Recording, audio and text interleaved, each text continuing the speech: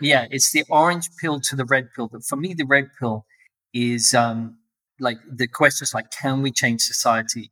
The whole of society, the psychology of society that hasn't changed in thousands of years. Everything else outside has changed, but our psychology hasn't. And so I think this is the, I said on Twitter, I said it's the Trojan horse to climate.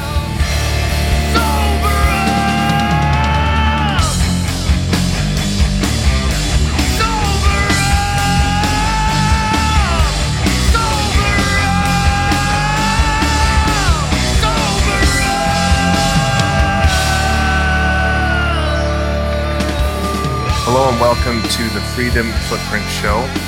I'm your host, Luke the Pseudo-Finn, and I'm here with Knut Svanholm and Nico from Consensus Network. Today, we have a great new guest on for the show, but before we introduce him, first we'd like to talk a little bit about the fun time that Knut and I we had in Riga for Baltic Honey Badger. Knut, you want to talk a little bit about this one? Yeah, we met in real life for the first time, Luke, and that was all fun. And Luke helped me out with selling books and T-shirts, and got to say hello to a whole bunch of other Bitcoiners there. And like always, conferences are a great experience, and you get to mingle with other Bitcoiners. That's the best part about them. I was there for 8 days, I think, or 7 days maybe. So I was there for quite long. I was doing the Noob Day, which the Wizard of Oz pulled together a couple of days before the conference with Gigi and Giacomo and a couple of others. And then I had a talk at the main conference, and we were in the booth there representing Consensus with Daniel Prince and Jimmy Song of all people decided to pop in beside us and sell his books as well. So we had a bit of a hat competition, me and Jimmy.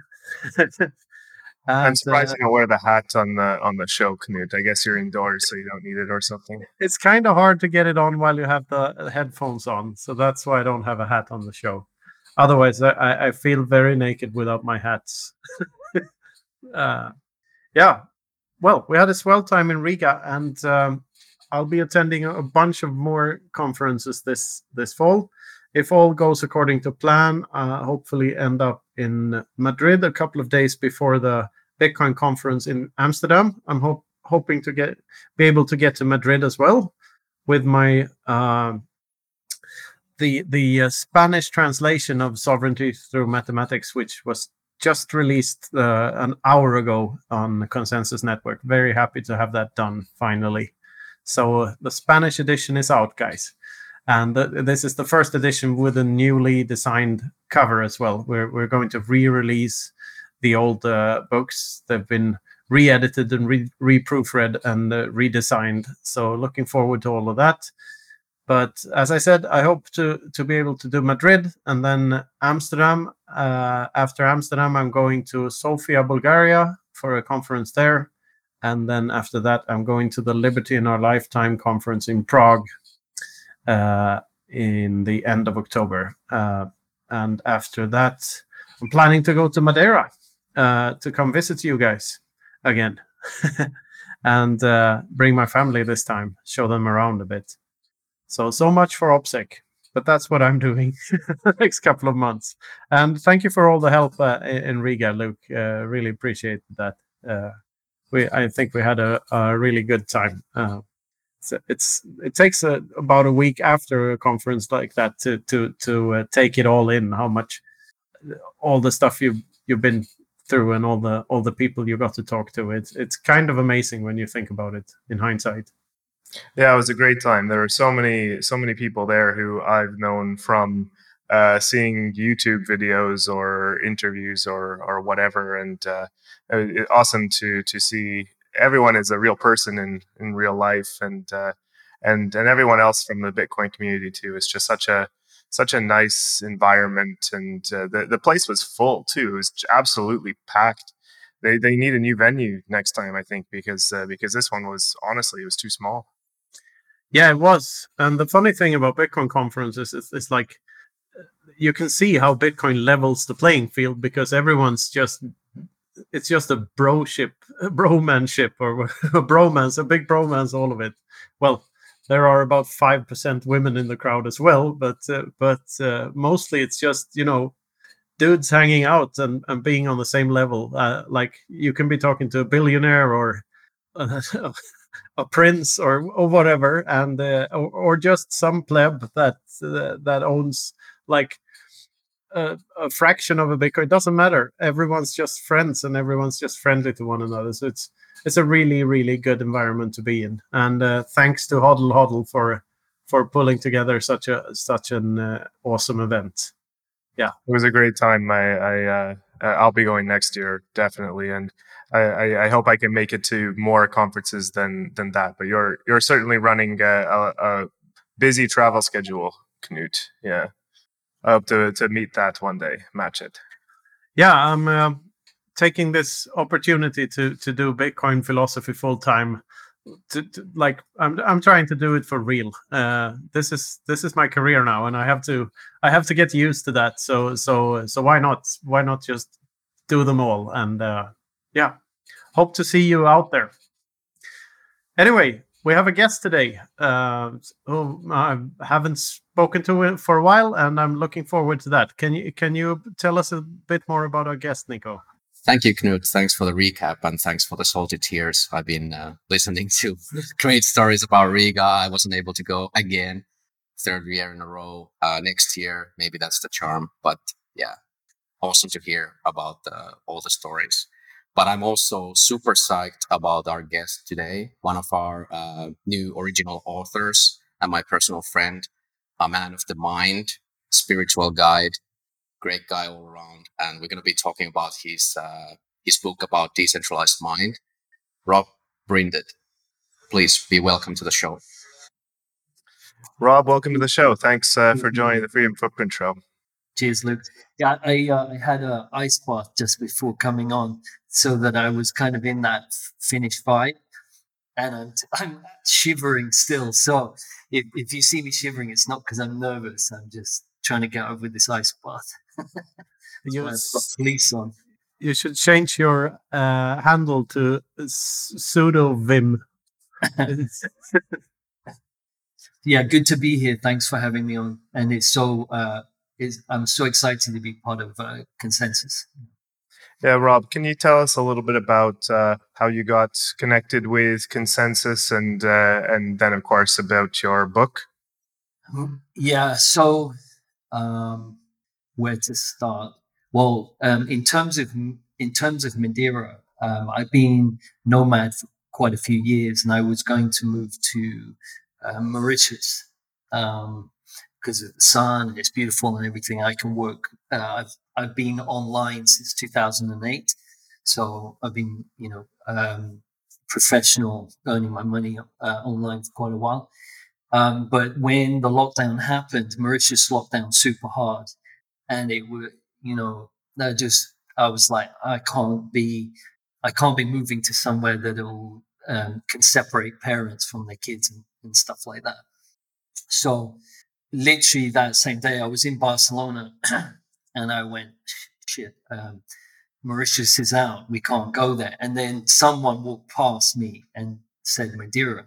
And I kind of, when one door closes, you got to keep your eyes and ears open for the next one. And then later that day, I was talking with someone. They said, "Oh, we just come back from Madeira," and I was like, "Okay, where's Madeira? What's going on?" And it just so happens to be an island. So you might hear my little girl screaming in the background. She usually starts when there's a podcast or something. And yeah, so I was on Twitter and I was searching about Madeira, and then Andre said, "Hey, come to Madeira." So the whole family went there. We were here last year for a few months, and I met Andre in the Central Park, and we just boom. I was like, "Oh my god, this place is amazing!" And Andre was like, "Oh, you're gonna move here," and I was like, let's make things happen here. And that's really how then I came over for the association, the conference meet, which was just amazing. And I got to meet Nico, and we hit off really well. And our kids are best friends now. And so we hang out in the playground or in our swimming pool, a little bit of VR. And so that's how I got to know Nico. I'm not sure if that was a good tangent, but Yeah, and just for a bit of context for our listeners, is that Madeira seems to be turning into one of these, I don't know, Bitcoin mecca spots. And you've heard Rob, you mentioned Andre, and I'm sure Andre will eventually make it either onto this show or he'll be around, but not to ruin anyone's OPSEC, but he's a Madeira guy and publicly so. But yeah, and I've had the same experience now of hearing all the good things about Madeira. So I think I'm on my way as well, at least for a visit, and maybe we'll see about something more long term than that. But yeah, thanks, Rob. So I guess if you wanted to give us a little bit about either your any more about your background, your Bitcoin background, and into the book somehow. sure. So my background's in elite sport. I was head of strength and conditioning and injury prevention for Chelsea Football Club back in late 90s and the 2000s. And that actually is how I kind of got into the idea of this centralized mind and decentralized mind, which I talk about in the book, The Decentralized Mind. And it's kind of a little bit, if I can kind of set the stage for this centralized mind, how I see it, and then you're going to see how the decentralized mind comes along. So there was two things that happened to me while I was at Chelsea. One, I trained with some of the best in the world in different areas to do with being able to resolve injuries or understand why the body positions itself like it does. I worked with eye specialists like dentists, fascial experts, movement experts in France. I travel, and because I was working for a club that was very high intensity, I could fly anywhere I wanted to and work with people. And I did a very advanced assessment of the posture of the athletes. At the time, we had like 280 million pounds worth of players, and my job was to keep them fit. And it was very high pressure. Like I said, Jose Mourinho was the manager. Roman Abramovich could come in with his billions. And so my job was to try and keep them playing. And what I noticed, so in the closet, I'd been doing a lot of work on myself, like looking for why I had injuries or why I was unhappy. And so I had this I worked for the medical team, so it was all very medical and scientific.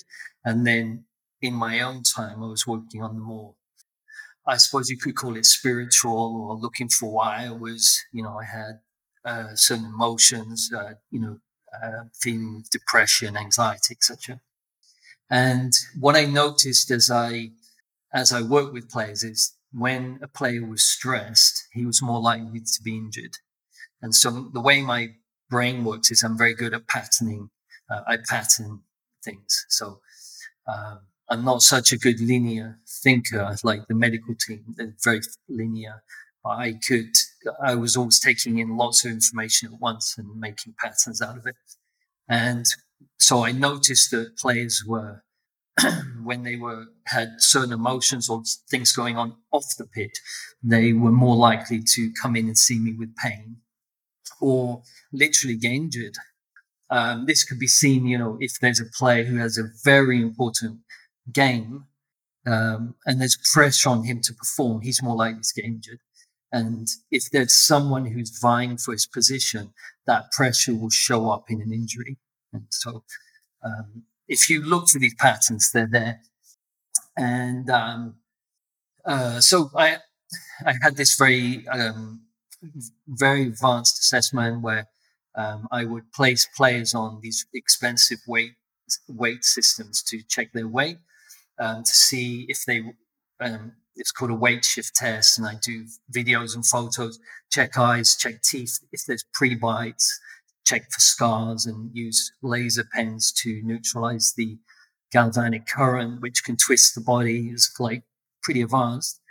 And I remember this player walked in that at the time was the best in the world, and he stood on the weights, and a 4 pound difference is significant. So he stepped on. He was 8 kilos.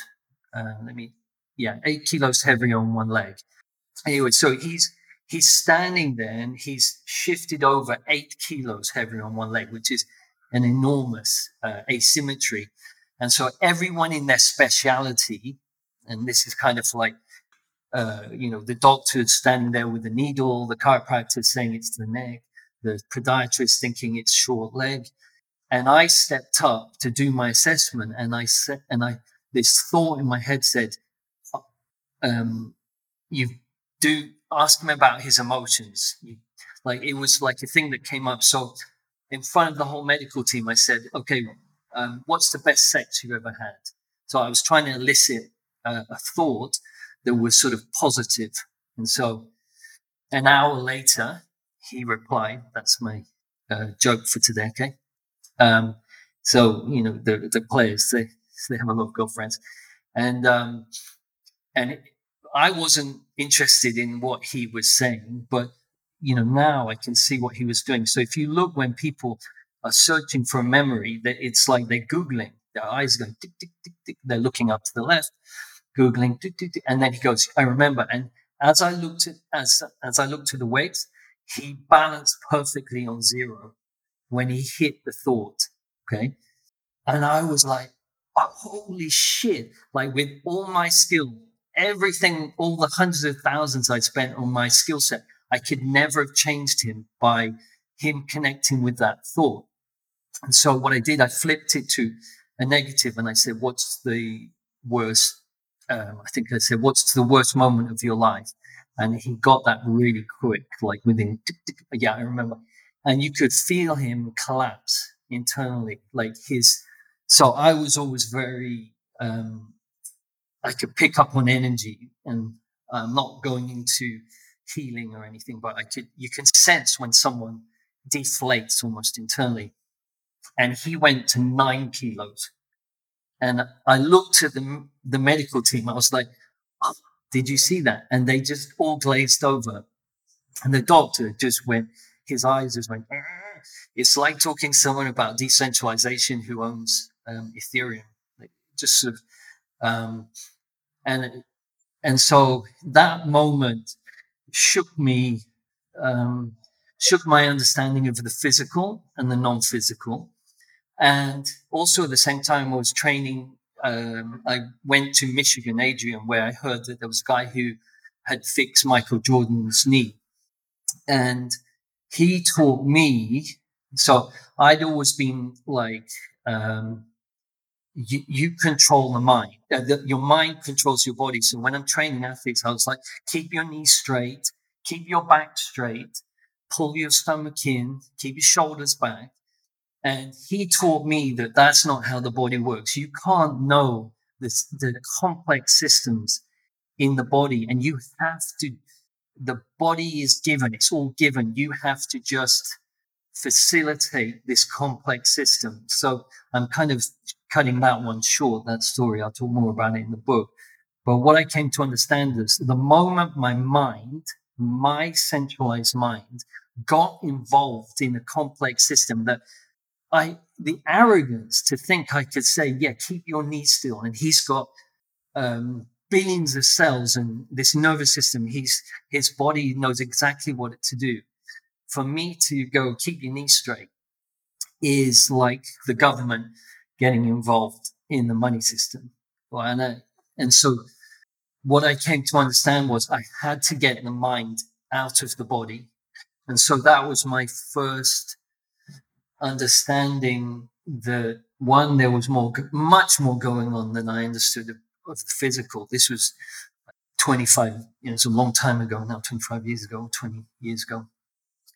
And so this getting the mind out of the body. And so that started my journey of, okay, this mind isn't all it's cracked up to be. And that actually, and I'd suggest that it, any time that you enter in using your mind in this reality, you always create the opposite. So, some would say the church is a force for good. And then some would argue that it's force for evil. The moment you try and shape anything using your centralized big brain expert science mind, whenever you try and shape someone, you create the opposite. And so this, I'm going to throw it back to you, but that's my physical training and my conditioning of athletes. I realized that I had to move towards what happened to this guy on the scales.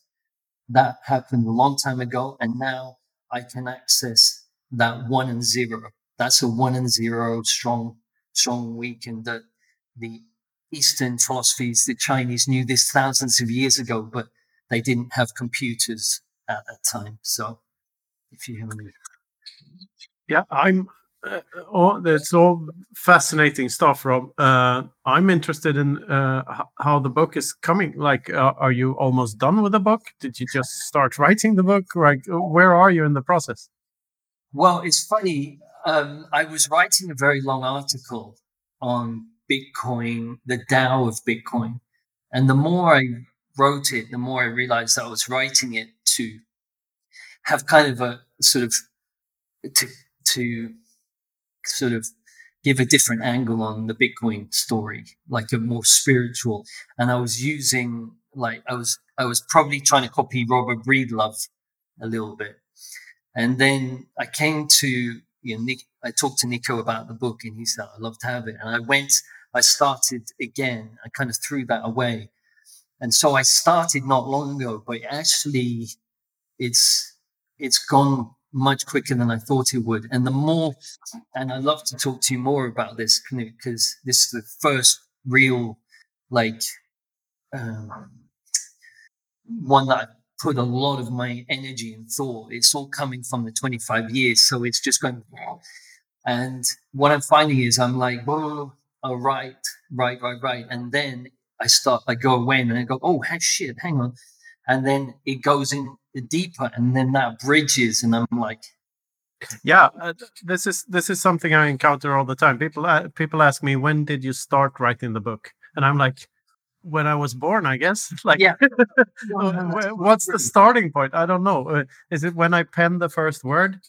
Probably not. There's always a thought preceding everything. Yeah, and an insight. Yeah. When we met, when we went for the beer, my brain was a bit cooked. So you were coming out with this stuff, and I was like, I just spent a few days with all the Bitcoiners, and I was like, oh my god, I'm cooked.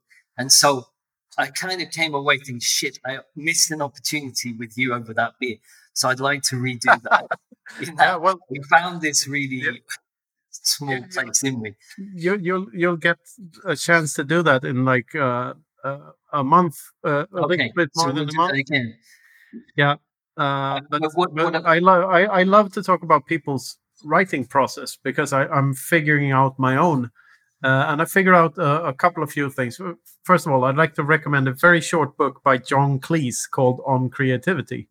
Okay. The audiobook is just an hour long, and it's very funny. It's read by John himself, so he laughs at his own jokes, which is always like, I mean, I love John Cleese, but the book is full of these little insights about how creativity works, and it's brilliant.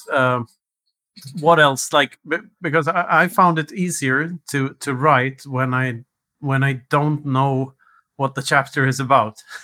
Like, I start with an idea, but But if I know the ending to the chapter, then the writing process becomes slightly boring because it feels like I've read it already. So I want to figure something out in putting the ideas onto paper and sorting them out. I'm always trying to find something writing in doing the actual writing.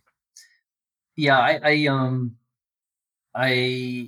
I realized that I may be writing chapters that are not in order, and so I'm very I can jump.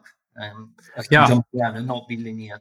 So what I've noticed is I have to have a little bit of an idea what the book is about.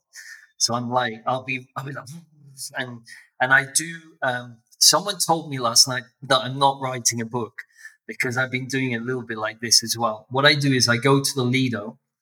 I go next the Lido. The Lido is the outdoor swimming pool on the rock. Oh right. Oh yeah. I remember and I that. go there early in the morning, and it's beautiful sun, so I'm increasing energy in my mitochondria, good for the brain. Next to sea, and I start walking around, and then I have Otter AI, the amazing transcription thing on my phone, and I'm just like, and like you said, I think about this shit all day. When people think I'm not working, like they think nothing's going on. I'm like, if people got in my head, I think it would be. I think everyone usually as well. It's almost as you yourself feel embarrassed for not putting in actual work, but when you really think about it, you are putting in the work because you go around and think about these things all the time. Yeah, but it's like, well, now we're getting into some deeper stuff, like what is enough, what is work.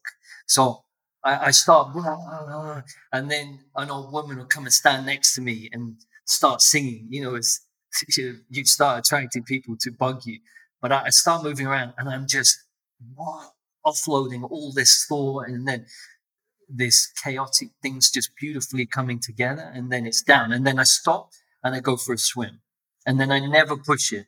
It just comes. And then I go home, and it's on my desktop from my iPhone, and then I start going through it.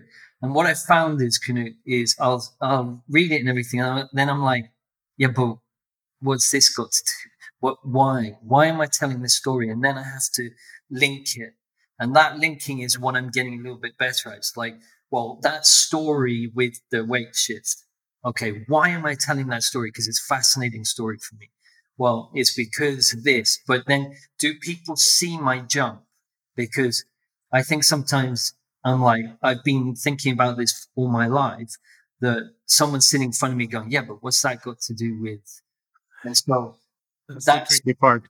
Yeah, that's the tricky part. Is with my book, it's like I'm telling a story. So the woman yesterday was saying, "Yes, so you're not writing a book." I'm like, "Yeah, I'm writing a book." I get back in, but it's this idea that you have to kind of be on the typewriter, banging away in a lodge, the mountains, and drinking loads of coffee.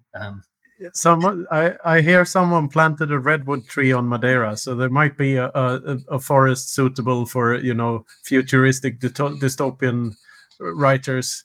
Yeah. In just a few hundred years from now, we'll have a William Gibson on Madeira. I did. If we're talking about the writing, this idea of the decentralized mind is we have. Let's say that it's. So we have all of the conditioning of the world inside of us, all of the history of humankind conditioning within us. We have everything within us. This gets triggered in relation to others. So, someone's rude, you get triggered. So we learn about ourselves, the whole of ourselves in relation to others. So meditation, the word spiritual and in healer is like if you take your computer to a technician and you give you your computer and he says, okay, it'll take about 6 months. I'm just going to put my hands on it and it's going to heal. You'd be like, all right, you can't fix my computer. I'll take it somewhere else. So healing implies time. And so I think healing, there's no time. The moment you get told the truth about whatever something is, it resolves it, unless your bone is broken. So if there's a physical aspect to it. So why was I talking about that? So centralized mind. Yeah. So when it comes to this self, so meditation is understanding the self. It's knowing the truth about yourself. Now, remember, this is what I do for a living. I work with, the billionaires, the world-class poker players, the athletes, the CEOs, the Bitcoiners. The moment you try and change something about yourself using your mind, you perpetuate the imprisonment, or you perpetuate the conditioning. So this decentralized mind is where you observe your conditioning and your behavior around a particular subject. I can go more into this. I'm being a little bit abstract. And so with the book, my relationship to the book brought up all of my conditioning from my school and my parents, and how I would, like, the teachers that told me, yeah, you're not good academically. You'll never make anything of yourself. You're lazy. You can't remember anything. And it just brought up a lot of, you can't write. When I told my mum this, and I'm going to say it, I told her, she goes, oh, how many books are you going to sell? And so my parents conditioned. And that's so sad. I can totally relate to that, and that's just sad. The thing is, never listen to the naysayers. no, 100%. But the naysayer is in me. Like, that's the real naysayer, right? So I'm writing, and what I noticed was, first of all, this came up, and I observed it. I started on the first article where I observed a lot of this behavior, because it was blocking me from writing. I had the writer's block. I just didn't want to do it. So I had to observe, why was I writing? I'll do it for the book, but I didn't most of this behavioral observation work with the article. And I saw, I want status. I want, I have ambition. I can prove to myself that I'm intelligent. So there's the things up here that I'm aiming for: recognition, status, glory, ego. And there's, on the other side, is I don't want to be stupid. I want to get over this educational, education that's limited me. And so I observed all of that. And it took me 3 weeks of observation. It's deep meditation. Meditation is observation in real time. It's not sitting in a cave with a long beard. That's just. It can be. It can be, but if you want real meditation, have kids. Yeah. I know. That's don't go up in a cave in the Himalayas.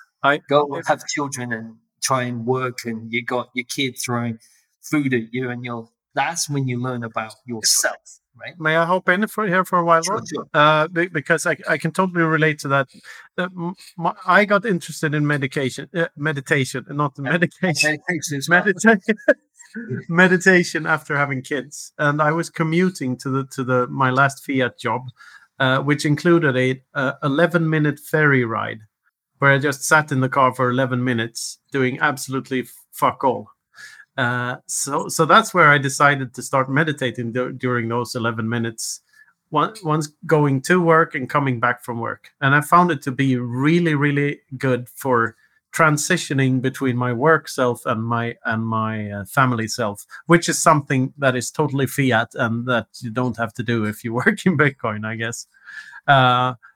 So that's my experience with meditation and getting to know my brain and how it works. And sure. as you say, it certainly helps you overcome these preconditioned notions about yourself that you have, that you cannot do this, or you cannot do that. It's just do something and see if it works. Throw it out there. Throw stuff at the wall and see what sticks. That's like that's a life hack I want to give to absolutely everyone on the planet. Don't be so fucking afraid of your limitations, because most people, and that's another thing from Cleese's book about when he and it's in one of his stand-ups when he talks about his the people in the town he grew up in, Western Supermare, where where it seemed like everyone wanted to get into their coffins safely without ever having been seriously embarrassed.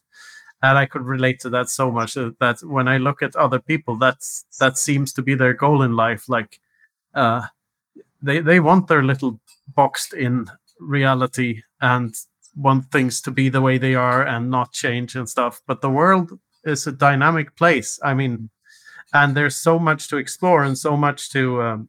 I mean, life, you can live a rich life full of experiences, or you can choose not to. Yeah, and we're addicted to certainty, right? Yeah, we are. Western Superman, they're just like everywhere in the world, you know. Yeah, and what I found is like people are very good at seeing risk in change, but what they don't see risk in is like not changing. Yeah. And within not changing lies some of the biggest risks of them all. Like doing a rat race, a hamster's wheel type of, and you takes a toll on your family life and on your marriage and everything. And if you never take any risks, you never get out of that, and that's a certain, bad outcome for life. Like 100%. And another thing. While I still remember, you reminded something you said before reminded me of a saying from my father, which is, "Behind every successful man stands a surprised spouse." Surprised? Yeah. It's wisdom in the Svanholm's family tree. Anyway, I think that you could. Of course, it's a bit of a joke, but you can surprise yourself. That's what's contained within that. It's not only a surprised spouse. I think most successful people are pretty surprised themselves that it actually worked. Their little fiendish little plan that they came up with sometime in life, and like, I'm going to do this, and then did it, and it worked. Yeah. But it's probably easier than you think, if you're a thinking person.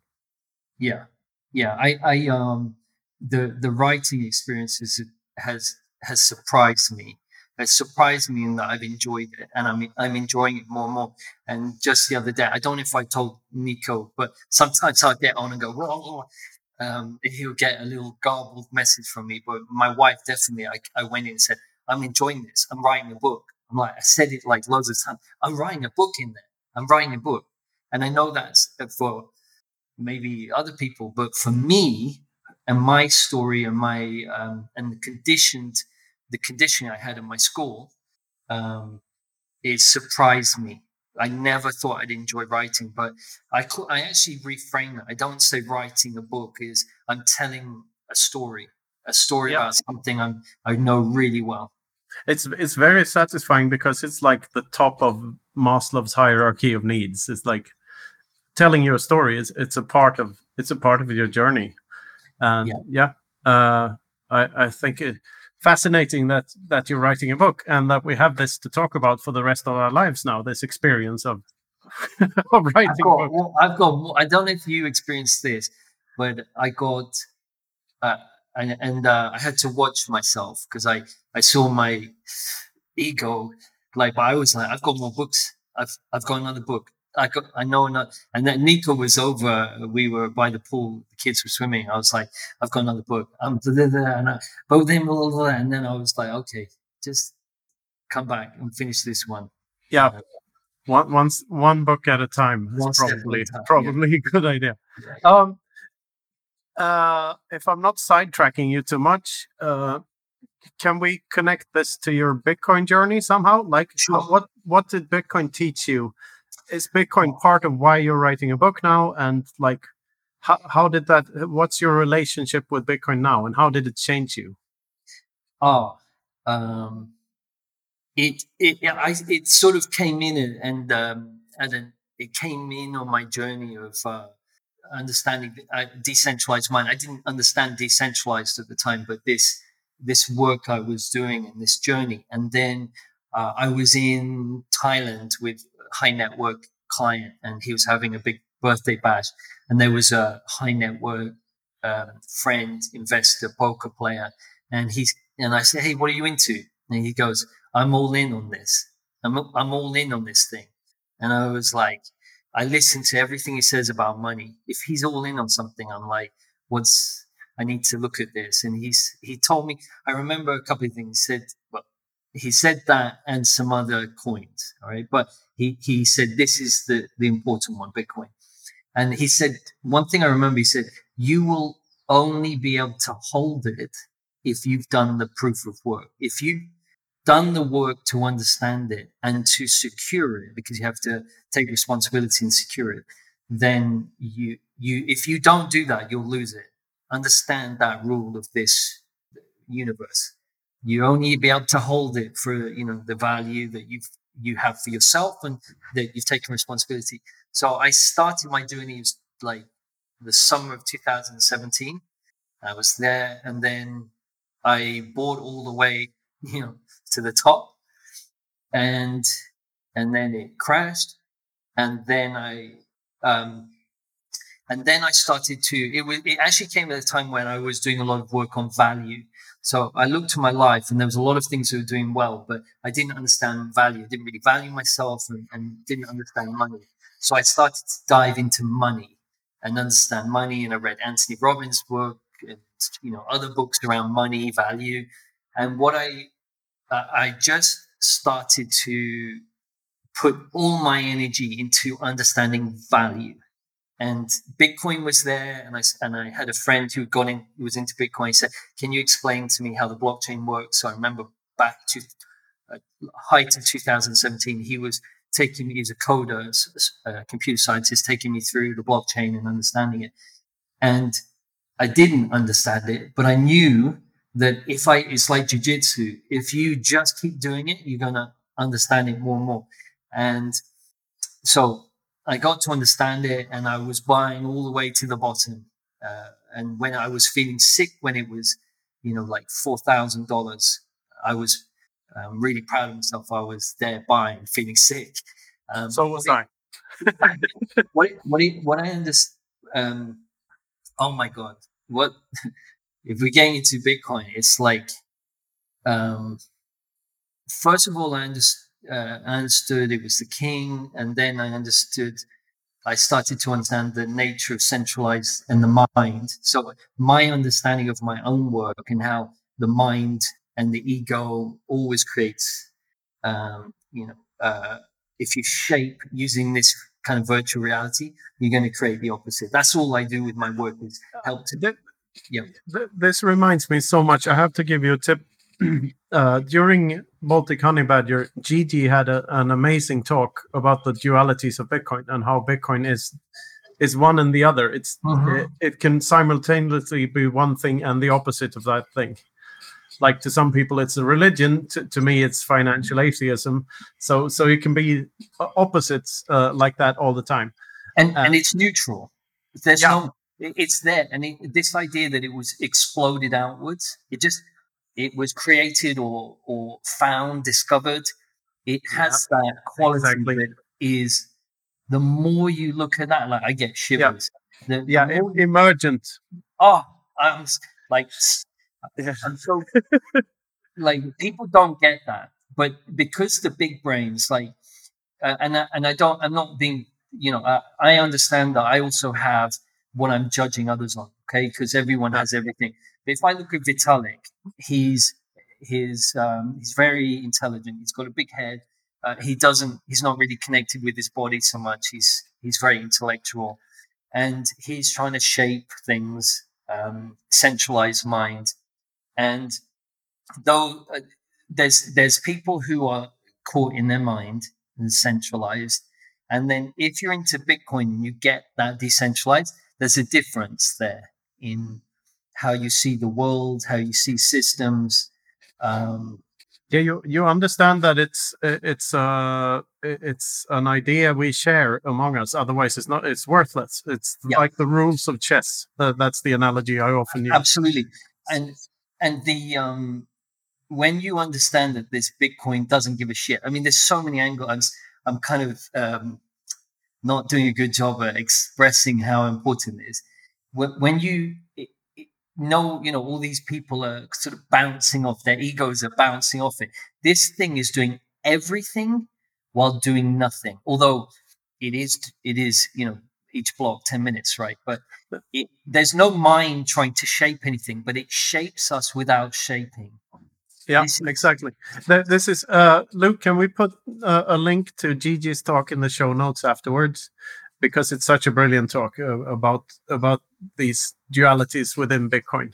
Yeah, I'll be going into that more in my book as well, because it's just that's why I'm so bullish on this invention, because it's much and discovery. It's the orange pill to the red pill. But for me, the red pill is like the questions like, can we change society? The whole of society, the psychology of society that hasn't changed in thousands of years. Everything else outside has changed, but our psychology hasn't. And so I think this is I said on Twitter, I said it's the Trojan horse to the mind. Exactly. It is. People don't get it, and so people are talking about this on such shallow levels. Exactly. I totally agree. This is what, by the way, what my talk was about in Riga, and I'm refining it now for Amsterdam because we came to a couple of insights in Riga, having these great conversations with like Max Hildebrand and Gigi and Giacomo and all of these people, and you come to these fascinating conclusions, like us being nice to each other and us giving each other stuff. It's just Gresham's law playing out on Bitcoin standard. You told me that in the pub.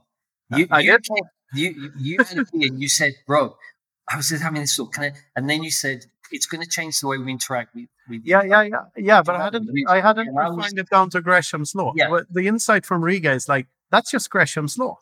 Like we're more willing to give away our time and effort than our precious stacks. Right. So being nice to each other is the quote unquote bad money in this sense that drives out the good. So we keep our stacks. So we run this mathematical experience in the back of our heads, and that somehow enables us to be nicer people. And I just find that endlessly fascinating. So, and that's why with you, Knut, you wasted it. Like, I did take that in. It's just nothing was coming back. But you're very good at seeing how this is going to change. Like it's the unforeseen consequences. The leverage of this thing and you're like, well, then it will do this and this. And what I do inside I kind of go in, but I'm not so good at wondering what the hell's going to happen with this thing. Well, I'm just guessing as everyone else, but I find it endlessly. Thank you, by the way. I find it endlessly fascinating to think about. So I can't help myself. It's like first principle thinking. Like, if this is like with my clients, I'm like, okay, so when you said that, well, that means that, and they go, yeah, and then if you step forward, if you jump too far, maybe you'll lose them. But what you're saying is, can you explain that law to me? Because I'm not. Gresham's law states that bad money drives out good. So in an economy such as like Venezuela, for instance, where you have the Venezuelan bolivar, people tend to want to spend that before they spend their US dollars, which will hold value. US dollars are a better store of value than Venezuelan bolivars. Turkish lira or what are they called in Zimbabwe? I don't remember what the coin is called, but anyway, the point is that worse money that is hyperinflating or inflating at a faster rate than another type of money, people tend to want to spend that earlier, and it's quite easy to see because if you're having a crappy currency in your crappy country, you want to get rid of that first, and you want to save in dollars, but because at least the dollars can buy you something next month. Yeah. So getting paid in Venezuelan bolivars is like getting paid with an ice cube, and it keeps on melting, and you need to trade it for something else as soon as you can before it melts away. So that's what people tend to do. But on a Bitcoin standard, you have damn near perfect money. It's not. I love this quote from my friend Tomer Strolight, who said that Bitcoin never needed to be perfect. It just needed to be good enough to last forever. Mhm. And it's a subtle distinction, but it's almost no distinction at all. So for all practical purposes, Bitcoin is perfect money because it keeps its value over time and over space. So you can teleport it to anywhere one in the world for free using the Lightning Network, and it can store its value for generations. And the more we act as if it actually could store value for 5 generations, the likelier it is that it actually can. Because the more we believe in it, the higher the value, the more money to the developers, and the more you can actually secure the network. So it's like Pascal's wager actually works if by God you mean Bitcoin. So this is another insight from Riga. Like if I act as if Bitcoin exists, to paraphrase Jordan Peterson's, I act as if God exists. I don't see the point in doing that, but I see a point in acting as if Bitcoin works. Sure. Because if I do, I by proxy, I drive up the price and I increase its likelihood to actually work over time. So it actually works. Yeah. And Gresham's law, stating that bad money is spent, people are more willing to spend bad money than good. When you're on a Bitcoin standard and you know that the Bitcoin stack you have is probably the most precious thing you have.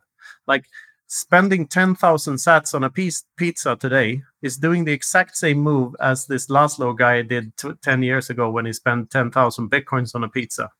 The economics are the same. They're as scarce. Sure. So in the long run, it's the exact same move. If I may just interject a little bit here, because I hear a lot of Bitcoiners talk about Gresham's law, which is all good and fine, but the inverse Gresham's law, which is known as Fear's law, is often disregarded, and it's basically when the good money drives out bad. And this is what we experience when we pay in Bitcoin, because it is the superior money, not only that it holds value, but what it's saving for. Saving only makes sense in the context of spending it at some point, right? But Fear's law is what takes over after Gresham's law has already played out. No, I'm saying that it's already taken over. Like what you said about Laszlo, I don't think like he didn't make a mistake. Like a lot of people saying that he knew exactly what he was doing. Yes, when I say you're making the exact same mistake, I'm not saying anything about the magnitude of the quote-unquote mistake. It might not have been a mistake at all, but you're making the exact same economic decision as he made, albeit on a longer time scale, maybe because of like 10,000 sats is a lot smaller than 10,000 bitcoins. It's 100 millionth of 10,000 bitcoins, but it's a move on a time scale that is 100 million times longer, but it's the same move. It's hard to wrap your head around, but from what I understand of Thayer's law, it's when a country completely hyperinflates and there's no point in using the local currency for anything but toilet paper anymore, people will start using the better money for trading. So when in Venezuela, for instance, if the bolivar is so crap that people don't use it at all, then people will start using dollars. And that it will happen on Bitcoin too. My point is that Gresham's law on Bitcoin might just be us being nice to each other and giving us each other our time and effort, like we're doing now, for instance, or helping each other out with loads of stuff, which all four of us have experienced. We're more willing to do that than to touch our stacks, and that is Gresham's law playing out on a Bitcoin standard. Yeah, I agree with that completely. My point is that Thayer's law it's more relevant to Bitcoin. Like if you never spend Bitcoin, this like Gresham's law kind of drives you into this hodler mindset where you're not ever going to spend, and this is how you inadvertently actually hurt the whole Bitcoin idea and the network, because you're not actually using it. Like it's not a lie that nobody uses Bitcoin, but it's also not really true, because I can already see like most people who, for example, work with us, they of course they prefer to receive Bitcoin rather than euros or dollars, and who could blame them? It's the superior money. So we are already transitioning to the a world where people are not any longer accepting the inferior money. Of course, you want to get it off your hands as soon as possible. Yeah, but I'm just saying that it's more beneficial to think in terms of inverse Gresham law than actual Gresham law. Although I think that's a separate thing from the kindness of Bitcoiners. I think no, that's no. a nice insight. I think this is we need a bit of both. And this is Bitcoin. Using Bitcoin is both spending Bitcoin and hodling Bitcoin, and you can make quite a compelling case for both being necessary for the long-term success of the currency, or if it even is a currency. I view I It's not a currency; it's money. it's That's the no, well, difference. it's even more than that. It's Bitcoin. It's there's no better word for it than Bitcoin, because it's so much more than all these other things that we label it with. Um, but where was I going with this? Yeah, I've seen that shift happen. The more I do this, and the more, like, from the pre-sale of the latest book was like 95% of the paid in Bitcoin, and 90 of those And not on only Lightning. that, mostly like Yeah, one and on-chain transaction. Riga, we had a couple of exchanges in euros, but Luke, what would you say? I would say like at least 85% in Bitcoin. Oh yeah, and the only one who needed there was one who needed to do on chain, but it was because of Lightning. He didn't have enough of his channel or something like that, and it was great Yeah, to see. we had some problems with Zeus wallet connecting to people's nodes, and Tor slowing it down a lot. But that's like, well, that's people trying to do advanced shit when they don't really need to. But it's beautiful to see nerds doing nerdy things, and like bypassing the entire you know uh, cardiovascular system, monetary system of the world, by just bypassing the whole thing. And we don't need to do that anymore. We can just Bitcoin and not No, give and, a and it fuck was and about it it. was it was so great. It was so easy too, because it wasn't just you there, Knut. There were a few other authors who were all there, and I ended Yeah, up only actually doing anything selling your books myself. But what I had done is I threw out a new wallet for your stuff, one for Daniel's stuff, one for Jimmy's stuff, in case I yeah, sold yeah. anyone's. So It took me 10 seconds, and I could have yeah. accepted Lightning payments for all of you. Easiest thing ever. Be your own. People say be your own bank, but you just invented be your own accountant like in 10 seconds. And the thing I couldn't do is accept any of that dirty fiat over the credit card networks. They could give Yeah, me euros if they wanted to, but yeah. I had no way to accept a credit So, card. And the funny thing was, everyone understood that and actually thought that was perfect, because see, you're at a it's, Bitcoin conference, right? yeah, it's so beautiful. You couldn't accept stealing from your kids' money, but you could accept every other form of payment. Like, Exactly. It was but uh, it was good. theft from your kids' money was not accepted at the conference. It's beautiful.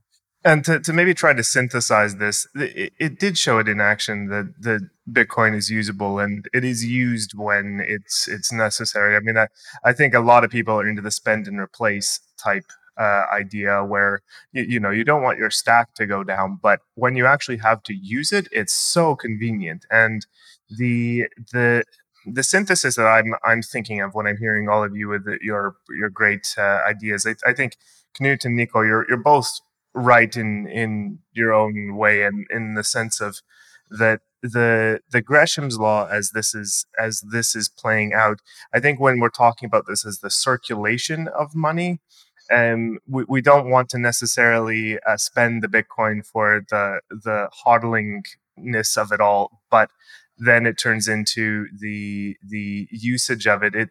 And what I'm actually trying to get into is that this comes back to the decentralized nature of it, is that everyone's making these decisions on an individual level. No one is coming out from on high and saying, you have to hodl, you have to use it. You get some people who try to influence to say one or the other, but then it turns into these decisions that get made on a almost subconscious level, whether to use it or not. And so I think the interplay of these two things together at the same time is, first of all, interesting, and it's going to be great to see how this plays out over the time scales of our lifetimes. But the the way I see it working is that neither of those laws are, to call them laws is even maybe too hard, but that they are working is just miraculous because this thing isn't controlled by anyone. No, it's you said something in the beginning there: spend and replace. That's the way to do both, and that's a great way to onboard new people as well. If you spend your sets, replace them, as quickly as possible, and that will drive fiat money into Bitcoin in a beautiful way while onboarding at the same time. So that's the real thing. Exactly what I was trying to say. Like, spending is different from depleting. Like, it's a bonehead move to deplete your stack and just keep spending if you don't replace it. Like you gotta stack more. You have to have more sats, today than you had yesterday. Like, that's the goal. But you can still use it every day, which is what I do. Yes, and you could argue that saving is a high time preference thing because you're not investing the money. Yes. I would say my there's a caveat to that, and that is that during Bitcoin's adoption phase, it's not a high time preference behavior because you can still be low time preference. It's just that you plan on spending your Bitcoin after everyone's on board, when they will be valued much higher. So it is low time preference in any way. But it's another one of those dualities. Yeah, I mean, somebody's going to build the moon, right? I mean, if everybody's just going to sit on their stacks and wait for something magical to happen, your hyper Bitcoinization, that's not going to come by itself. Like, we all need to be a part of it. And if you just choose to, stack and hold and God forbid, have a fiat job and be addicted to the fiat salary. Vote and all other stupid stuff you right. in fiat. Yeah. All right, back to Rob. What are your thoughts on all this? Make a point on that conversation. Amazing conversation. It was just the idea of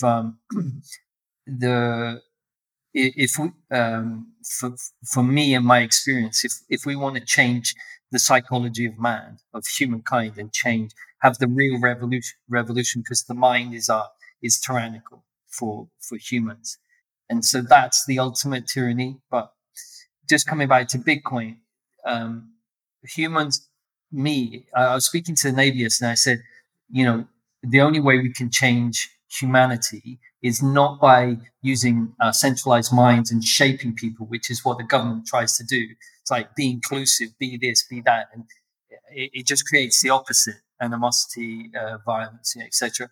So we have to do it from within. And so the revolution explodes outwards from us, dissolving our conditioning within us in the blockchain, and then we change humanity. The only way we can change this reality and humanity is on an individual level. And so my point with Bitcoin is, yeah, we hodl because we get how amazing this is, but in using it, which I like to do and tip and whenever I can send and pay, is Bitcoin is in a way teaching us that on an individual level, we can change the whole world by just on our own. Like, no one's telling us to do that. I just send money to Nico, or I send Bitcoin to Andre to did.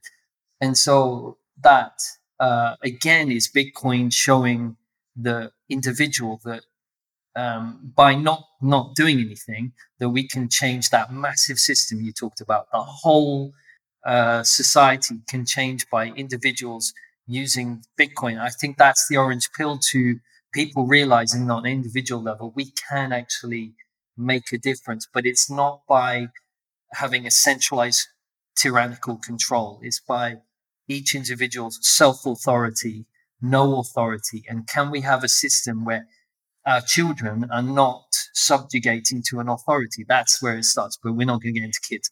But I just see Bitcoin is just there reflecting back at us all of this. It's just the most amazing thing. And so when you say, oh, by the way, you into Bitcoin, when you're in a group and they go, and you're just like, oh, dude, all I do is just, Bitcoin? And you see their face and you go, okay, no, I'm not going to go there because they're just reading newspapers.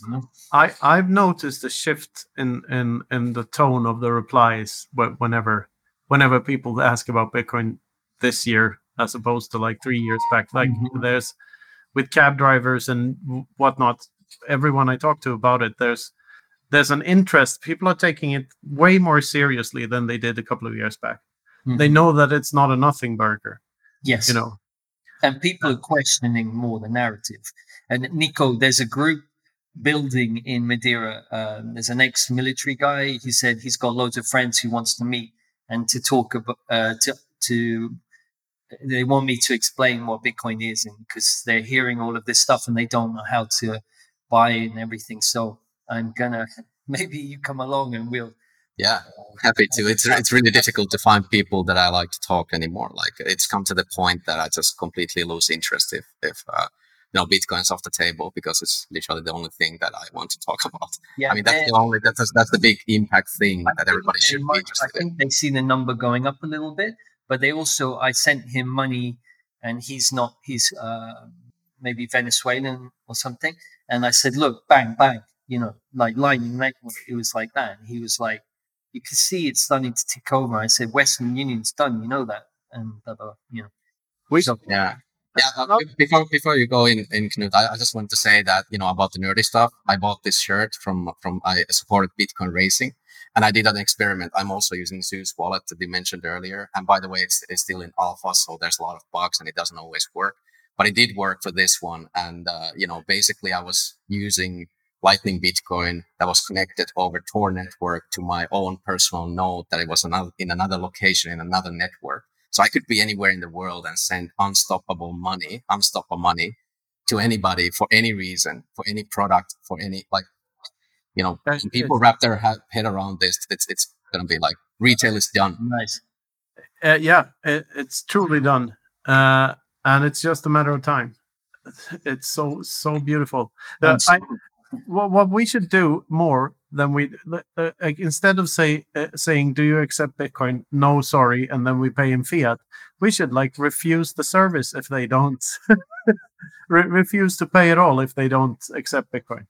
All right. Do you accept Bitcoin? No. Okay. We'll find another restaurant then. And we need to make those sorts of moves more popular within the community, I think, because then you make it truly up to the bartender or the restaurant owner or the retailer. Well, if you don't accept this, if you don't accept my money, I'm not going to buy your shit. It's as simple as that. And maybe to mellow it down a little bit, you could just say that you make a sale right now if I can teach you how to accept Bitcoin. But basically the same message. But I think with that you can catch more flies. I think so many merchants are just desperate to sell their shit because they got a huge pile of shit that they sit on, and they need they need to store that somewhere, and that place probably needs electricity, and electricity is going to shit. So electricity is a shit coin nowadays. So if you just get them curious enough about Bitcoin, I think that's a great way to onboard people. Okay, I'll buy your stuff, but only if you accept Bitcoin. The recent pumps of the electricity market have looked a lot like some shit coins. That's been fun. Hey, I think Rob, you've said this phrase a couple of times, and I'm hoping you can elaborate just slightly. The orange pill to the red pill. So, how do you talk about this in your book? Because I hope this is part of what we're going to hear about that you're releasing. Yeah. So the orange pill being is when you number goes up, and then you start looking into it, and you start understanding what money is, and then how this system is like the Wizard of Oz, and you start to see more and more uncertainty in how we've seen the government and the way society works, and so you start to question, and you start to get comfortable with you start to see how uncertain and how the control they're trying to control, but creating the opposite. And if you really start looking closely, the more you suppress, the more you will create the opposite action, the yin yang. And so for me, when I say orange pill, it's like that Trojan horse to the mind. It starts creating space between what your mind thought reality was to actually it's not what you think it is. And you pull the curtain back, and there's a guy pulling, the wizard was just a dude, and it was all make believe. And you start to question everything. And so the moment you start questioning everything, then you're more susceptible to question your own mind and your conditioning.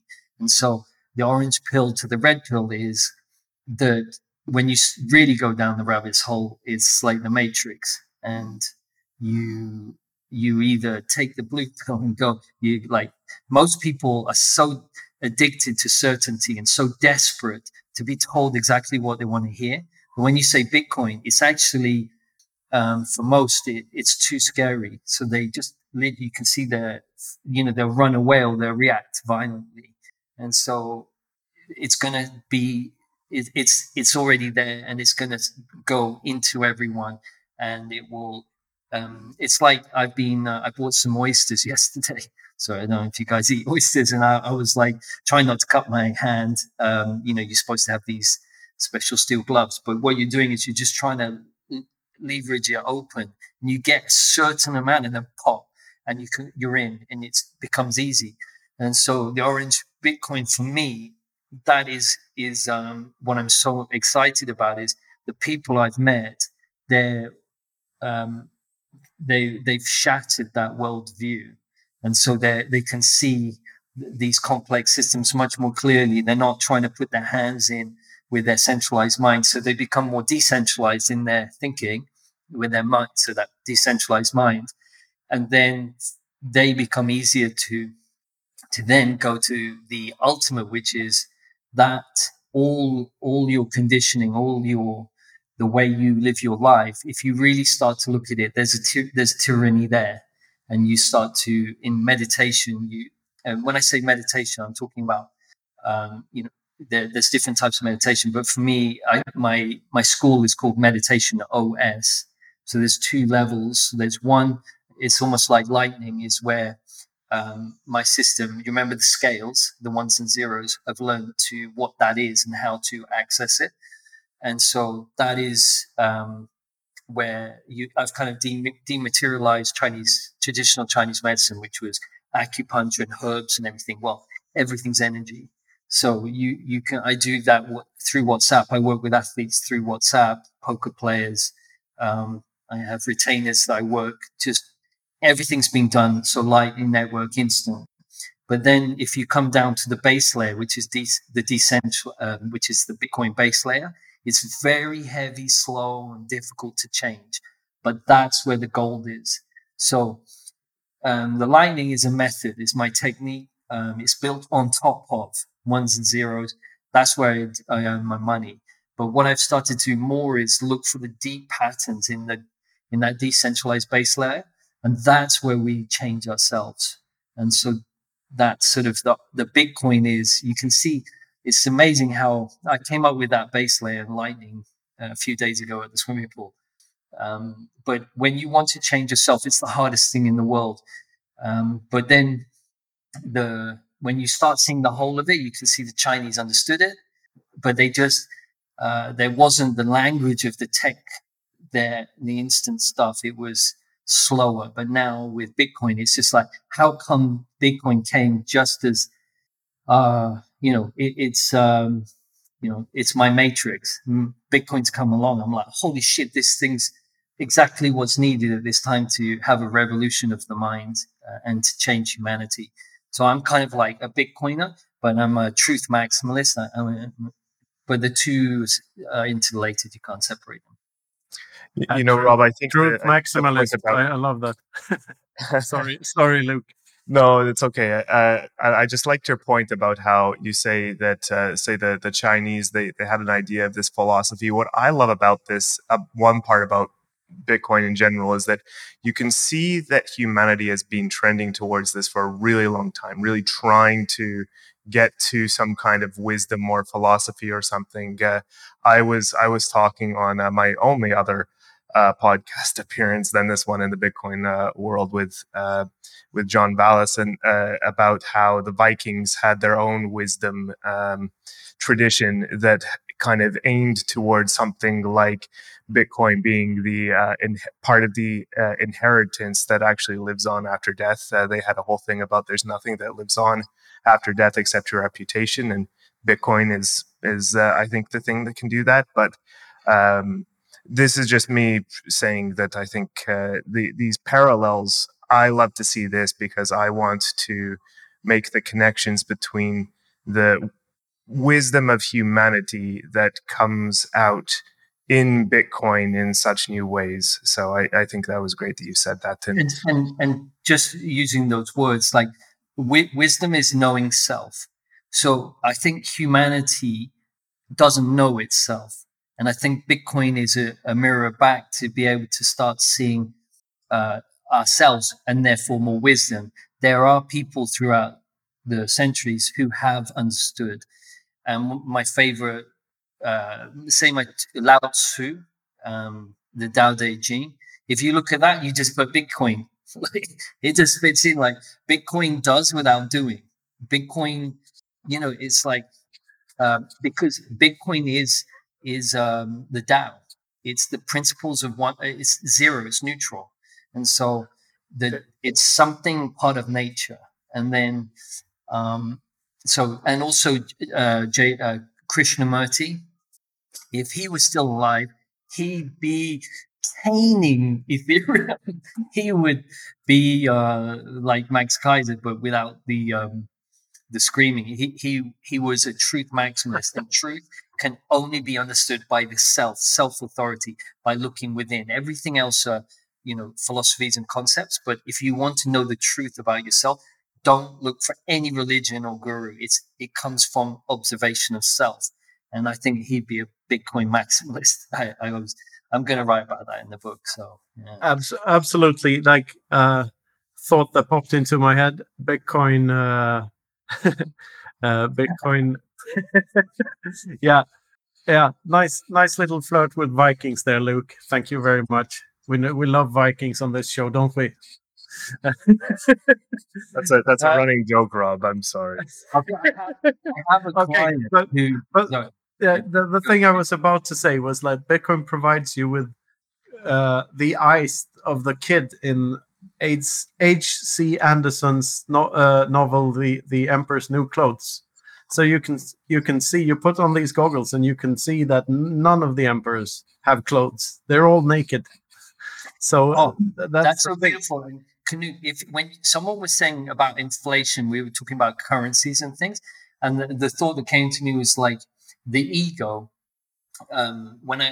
When someone's working on a legacy and a massive ego, it inflates, and truth, a hard money that's completely truthful, and it goes into that law. I'm not too good on the laws, but that will pierce that bubble, like in inflation, like and so when you have a big ego, like some of the biggest egos on Twitter, I suppose. My star will continue to rise. Yeah. Nico showed me that video. Oh my god! We had a laugh. Yeah, I was not naming any names or anything, but and Gucci bags is another. Nassim Taleb. So he wrote a book, Anti-Fragile, and therefore anyone who writes a book, like you start seeing the patterns. Well, he's really fragile, and so he tries to make himself really big and strong, because that's important to him. But in fact, he's just suppressing his shadow weakness, his shadow fragility. And so the bigger the bubble, and so truth has to be kept to the pin has to be kept away from the bubble. And Bitcoin is the pin. Yeah. I view like debates on what truth is and what it isn't are sort of pointless, because as I view it, true and false are like the binary of any language. Sure. We cannot come to a consensus on the meaning of any other word without first having laid the foundations out for what language means at all. Mm-hmm. And that is, something is either true or false. Everyone intuitively knows what those two words mean. Because otherwise there couldn't be any other words, like dog. Is that a dog? Yes or no? And we know what a dog is because we know what true and false is. We know the question, we couldn't have language without true and false. So there's no point in debating the meaning of the word truth. The word truthfulness is completely different, and inner truth and like all these other concepts that are built around truth, they are different. But the very binary meaning of true and false, that's yin and yang, 1 and 0, yes or no. Everyone knows that. Yeah. And for me, the thing that I know when I observe myself and I am fearful or I'm angry, or that's the thing I know is, and there's no separation. So I'm getting into my work, but there's no separation from the external and internal. And when we say I shouldn't be angry, then you have conflict, because we all are angry, we all are fearful, we all are greedy. And so when the church says don't be this, then it creates conflict immediately. If you try and live from the rules of the Bible, you're going to They're impossible. They're Impossible. They're asking the impossible. Well, they create violence. Yes, and that's why I think they should be taken with a large grain of salt, because they're impossible to live up to. What you can do is that you can notice that you become angry, and that will help you stop being angry because you noticed it. No, absolutely. But that's the extent you can control it. Sure. You cannot control it to a larger extent than. Well, if you do, at some point you're not. So they can exactly control, these protocols, but these things, as these other shitcoins, whatever you want to call them. But Bitcoin's done; it's there. It's about paying attention, really paying attention to whatever thoughts come into your head, paying attention to the outside world, paying attention. Is connected to everything. Yeah, and that's why it takes a very sharp mind, Knut. You need a very sharp mind to observe, and people are so conditioned to not. Yeah, TikTok, for instance, it destroys people's attention, and we're programmed to pay attention for a microsecond and then switch to something else. Yes. Oh, that was a funny cat. Oh, look at this funny dog, and that's it. And I got a notification here. Someone poked me, or someone waved at me. Like, it's all pointless. So, like, that's a life hack. Turn off your notifications and take back the driver's seat of whenever you check. I mean, don't stop checking your notifications, of course, but choose centralized mind, fiat mind, and then that's where Bitcoin is the orange pill. Yeah. Hopefully. We'll see. Hey, I think that's maybe a great summary here, Rob. I'm looking forward to seeing your book as it sounds like it's still partially in progress, right? It's in progress. So coming out hopefully within the next few months, or maybe something like that. Yeah, a few months. Great. Well, I'm looking forward to that very much. And Rob, can you say a little bit about maybe where anyone could find your work, or who would like to get in touch with you? Yeah. So on Twitter, I'm at Rob Brinded. I do, my profession is I work one-on-one with clients. So if anyone is interested, you can DM me on Twitter. I have my website is robbrinded.com, where it has more about how I do my work. And I also have a new website that I've just created. It's a little light on content. It's put all my podcasts there, and that's masterless.life. And fundamentally, it's about being masterless, like, your own keys, you're in charge of them and everything, and self-authority. So masterless.life, and I go more into sort of samurai, like this. I like mixed martial arts, samurai, and how in our minds we have a dojo, and it's about not fighting, and how the katana is molded. So masterless.life is more where I took my name out of it. It's more about the content. Yeah. There you see, Luke. We can do ninjas instead of fucking Vikings, Never going to give up on the Vikings, Knut. We can do pirates, we can do ninjas, we can do zombies, we can do robots, we can do all sorts of things, but no fucking Vikings. Okay, this has been great, Rob. Thank you for coming on to the Freedom Footprint Show. Thank you so Thanks, much, Luke. guys. Thank Nico. Thank God you. there's no Vikings here. And see you around. See you next time. Don't miss. Yeah, thanks everyone. And if conference. you'd like to support us, the best way to do that at the moment is over the Fountain app or any of the other value for value apps. If you want to give us a boost, we'll give you a mention on the next show. So feel free to be as inappropriate as you like. Knut will enjoy those, I think. And as well, if you want to get in touch with any of us, all our Twitter handles are here. I'm at BTC Pseudofin. Nico is at OmniFin. Knut Svanholm is as it's pronounced. So, the name Knut is a hard one for some people. But hey, so I really enjoyed this discussion, Rob. Looking forward to your book. Anything else? Anyone before we wrap up? I'll see you in Amsterdam. I'll be going, so hopefully you'll be there. Perfect. Yeah, we'll grab a beer and talk more about writing. Perfect. And so buy all our shit and listen to all our stuff, and keep on hodling and whatever Expand other your use freedom footprint. case. Expand your freedom footprint. Increase more freedom dioxide. There's nothing to fear but fear itself. And maybe one more thing to add. Please do check Knut's new book on our MASH version of it. So you can actually use Lightning to read the book chapter by chapter. The address is 21million.consensus.network.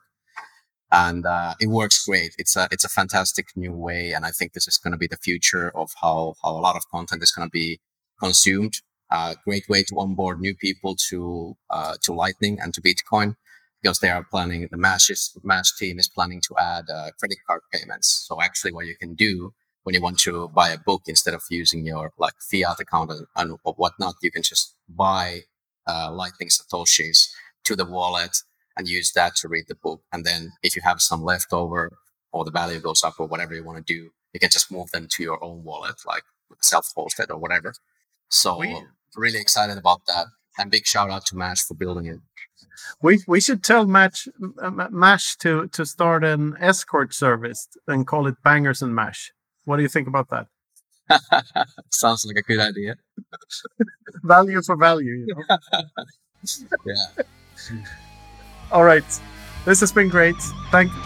Once again, thank you, Rob. See you in the next one.